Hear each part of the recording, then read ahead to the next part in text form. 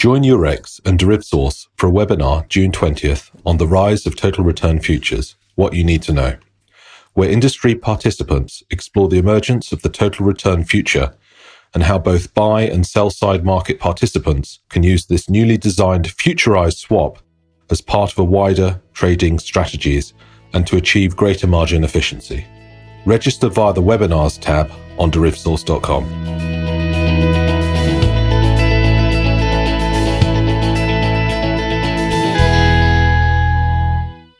Hello and welcome to a DerivSource podcast. I'm Emily Fraser-Voigt and I'm the acting editor of derivsource.com. Today we're talking about market concentration. A few key players dominate both financial markets as well as the fintech industry that serves them. In this DerivSource podcast, we're speaking with Kevin McPartland, Managing Director, Head of Market Structure and Technology Research at Greenwich Associates, about the roots of market concentration and why Wall Street needs co-opetition. Thank you, Kevin, for joining us today. Thank you so much for having me. In a recent article, you talked about the need for co-opetition on Wall Street to guard against the lack of competition in several areas. Why does this concentration exist? And can you give some examples where there is strong market concentration? Sure. Generally, on Wall Street, we're talking about sort of market centers where people can transact, right? In the simplest form, we're talking about, somebody wanting to buy and somebody wanting to sell. And to make that function as efficiently as possible, you often then want fewer markets, right? Because the fewer markets you have, then you have more folks in a single place looking to do business one another. But because of that, right, we have only maybe two or three providers in a particular space. So for example, if we talk about on the trading side, in trading of corporate bonds, you see the vast majority, about 90% of electronic trading done over only three platforms, for instance, right? Because if we had more than that, the liquidity would disperse. There's no benefit to the end user, so that doesn't happen. So as a result, we end up in a place with so few providers offering these services that often they'll need to work together. Even if on one side they compete, you'll see them having to sort of partner up in different areas. And that's also because with so few providers, they tend to be bigger players. If we think on the technology side of a Bloomberg or a Thomson Reuters, they offer so many services that the one business might need to use a service from the other businesses. Another good example could be index calculations or index products. It could be one company's index, but maybe a derivative product that's based on that index, but those businesses compete sort of on different elements of what they do day to day. So if we look specifically at the post-trade space, and this goes to the article that we wrote, one example that's recently been in the news is looking at post-trade processing of OTC derivatives. We have a relatively small few clearinghouses that clear a lot of those swaps trades, especially if we look just at interest rate swaps. The vast majority of those trades hit the clearinghouses through the infrastructure provided by market. So there are some new providers in that space, but by and large, market controls that business.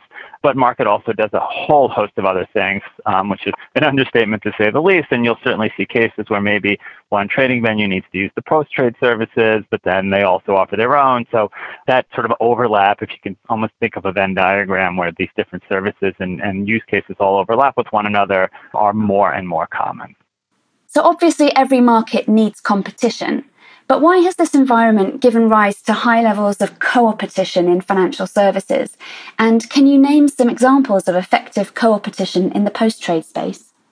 Sure. Yeah. So I think it's what I said. Is there's economies of scale go a long way. It's true in most industries, but I think it's particularly true in Europe. Another simple example, if we look at the big banks across several markets, if we look at trading or clearing even in corporate bonds or swaps or even equities, we routinely see in our research that over half, some cases over 60% of client trading goes through 5 or fewer dealers, because there's an economy of scale. There's a benefit to the customer there, right? If you're a big provider of services, it's easier for a customer to go to one place to get everything they need. And we see this in retail, and we have over years. The most obvious, easy example is Amazon. You can get everything there. The prices are good.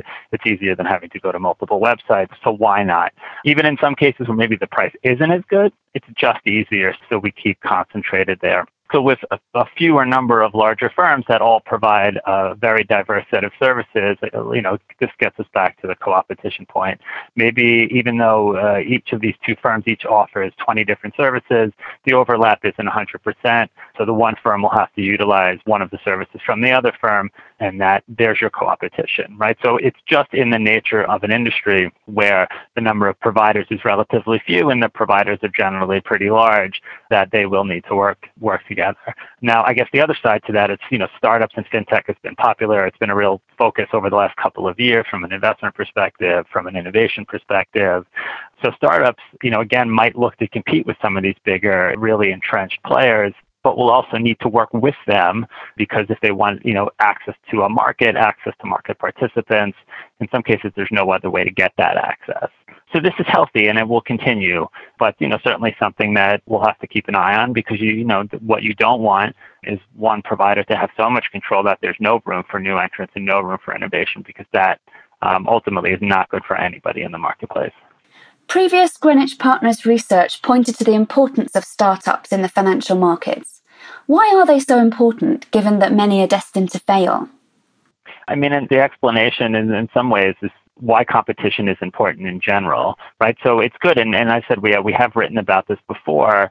It's a very, very hard thing to create a new business and have it be successful. Again, true in any industry. But if we look particularly at trading venues, for instance, and that's been a place where there's been a big boom across a whole variety of products and asset classes over the last few years, it's true the majority of them end up failing. It's very, very hard to create the network that you need to create a liquid marketplace.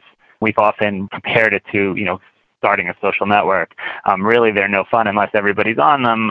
But how do you, convince everybody to pick up and move themselves and start sharing whatever it is they want to share in a new place? And that's a challenge that continues. However, the innovation that comes along with startups, the attempts at disruption that they bring to the marketplace, whether it be new technology or lower pricing, it keeps the incumbents honest. It keeps the incumbents working harder to make sure that they don't get supplanted by a new entrant with a new idea. So ultimately, we do all benefit in the end. It's the toughest on the founder of those firms that ultimately don't work, but their contribution to the industry, in most cases, certainly can be felt and seen through changes of the incumbents and changes in those that do actually make it, and hopefully creates a better marketplace for the end consumers. And looking ahead, how do you see this dynamic evolving? Will we see more co-opetition, or will larger players acquire or build new capabilities so that they don't need to partner up? Yeah, well, it's a little bit of both, right? Even if we have a startup that needs to work with a bigger player and the bigger player ultimately acquires the startup, there's always going to be some months or years in between where that startup will need the services of the larger player. So, I think it's just a natural evolution of technology and innovation in financial markets. And, you can't have an economy of scale like that from the get-go. So technology certainly made it easier to get access to servers and compute power and programmers and things that, you used to need quite a bit of capital to get access to. It's less the case now with cloud computing and a whole host of other new technologies. But nevertheless, getting access to, maybe you need to license an index, for instance, or you need to get access to the pipes down. In this case, we talked about to a clearinghouse. There's only sort of one efficient way to do that, to get access to that customer base and show them your new service or show them your new technology. And so I think that will continue, but we want to encourage, innovation and startups and investment. I said, even if they ultimately don't make it, most of them do leave their mark, and encourage the incumbents or the other up-and-comers to step up their game and provide better servicing, better pricing, and eventually and hopefully improve the market overall. Thank you, Kevin, for sharing your insight with us. Thank you for listening to this DerivSource podcast. To read the transcript, please go to the show notes page on derivsource.com. Thank you for listening, and join us next time.